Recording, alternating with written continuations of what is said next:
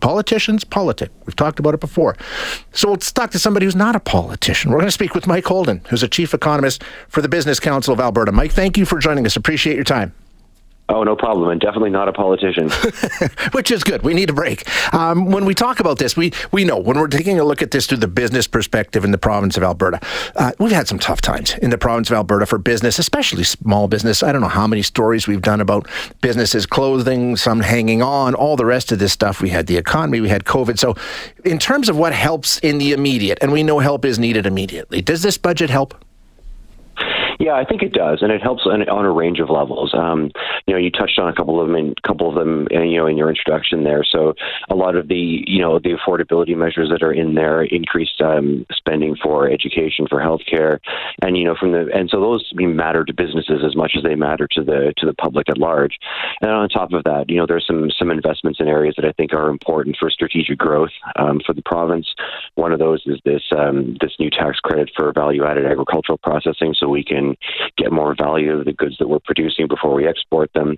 And then there's a lot of money in there for education and training in specific high-demand professions and occupations, the kinds of jobs that businesses keep talking about having labor shortages and the positions that are difficult to find. And there's a lot of money to support additional training and education capacity in those specific areas. And you make a really good point, because we're talking about what has to be done immediately to help, and the province is cognizant of that, but they also have to try and balance that with the future going forward. How do we make sure that we're laying the groundwork for prosperity, 5 years, 10 years, 50 years? Did they strike that balance, or did they lean too far one way or the other? No, I think that there's a pretty good balance in there. I think the main mistake that governments have made in the past, when you get these kinds of revenue windfalls that you talked about, is that you take what amounts to a temporary surge in resource royalties coming in, and governments in the past have sort of locked in long-term operational spending growth as a result of that. And so when those resource revenues dry up, when they fall back down, they're suddenly left with this strong operational spending growth path. And so this government has taken some steps through their sort of fiscal plan to limit future spending growth from this base point that we're looking at right now, and then make sure that there is money available to help pay down the debt and to and the balanced budget legislation that was put in there as well. So all these steps are, I think, they're a solid first step towards creating a longer term more fiscally sustainable future for the province, and I think that's something that's in the interests of Albertans in general and the business community as well. Yeah, and it's that never-ending roller coaster ride, right? I mean, that's what we always talk about, the revenue roller coaster ride, and I don't know if it'll ever be solved completely, but like you say, there is some talk about a framework going forward that might limit the ups and downs to some extent. Yeah, to some extent. And I think that, this is a first step towards that. And, it's a big challenge for the province, and it's actually even a bigger challenge now than it was before, because the way our royalty regime is structured is that, there's sort of two tiers to royalty revenues. One is when projects, before companies make money on them, they pay a lower level of royalties. And then once they hit that payout point, they start paying a higher tier of royalties. Yeah. And so a lot of them have kicked in, and that's why we're in better shape right now. But the challenge with that is that means that every dollar that the province misses its oil price forecasts, it creates an even bigger swing in potential revenues than it did before.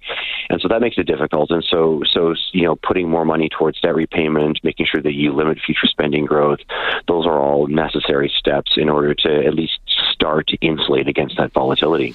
Yeah, in terms of the general economic climate, businesses in Alberta, especially small businesses, do better when Albertans do better. And we know times are tough. Inflation and all the rest of these sorts of things. A lot of Albertans are having a hard time making ends meet, to the extent that the province has stepped in to help some, but not all. And those programs end right after the election in June. How concerning is it to you that, do you have an eye to that affordability initiative that was brought in and getting more money into the pockets of Albertans? Did the province do enough in that area? It was very important that they did act in that area, and so I think that generally speaking, I would say yes. I think where we're looking at with inflation right now is that we're still looking at pretty high year-over-year growth rates, but on a month-to-month basis, it's actually slowed down considerably. So prices have been more or less flat, roughly speaking, for the last 2 or 3 months, and so things aren't getting worse now, but they are worse than they were a year ago. So putting that sort of June end point, and I'm sure they would revisit it later if inflation continues to be a problem. I think that's relatively appropriate. The one issue that we have is that a lot of the money that's being put forward is geared towards families, and so there's not as much for low-income Albertans without children. So I think that's a small concern. Yeah, you're certainly not alone. That's been the criticism of that program right from the beginning, because a lot of people are left out, there's no doubt. So going forward, if you had a chance to sit down with the finance minister and say, okay, this is what we've got working on this document, but going forward, this is what we want you to keep an eye on, what would you be recommending? Well, I think that, first of all, you do need to keep an eye on your resource royalty revenues. You need to underestimate where you think oil prices are going to go in order to create a bit of a buffer so that we don't get large unpleasant surprises down the road. And I think it's important to make sure that that there's fiscal discipline and making sure that, it's a challenging thing to do. I mean, there's lots of demand and need for healthcare and education spending in particular, but we have to make sure that we don't overspend and run away on the amount of money that we're putting into operating expenses, because we may not have the revenue to support it down the road. That's the age-old discussion we've always had, right? And how do you walk that line?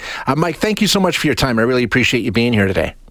Hi, it's Shauna, and I might be a bad parent because my kids think French fries are vegetables. Hey, it's Ryan, and I might be a bad parent because I went out for wings when my wife was in the hospital after giving birth. Johnny here. I might be a bad parent because in my house, the tooth fairy gives pocket change. But we're not alone. Len emailed us and said his 6-year-old daughter's Tarzan moment going from love seat to lazy boy by curtains made him more proud than any dance recital. And Andy left his 2-year-old at the rink. All right, guys, I'm sure we're not alone. Like Andy's kid. For stories and confessions like this, make sure you check out our podcast. It's called Bad Parents, and it's available wherever you get your podcasts. I left a glove at the rink.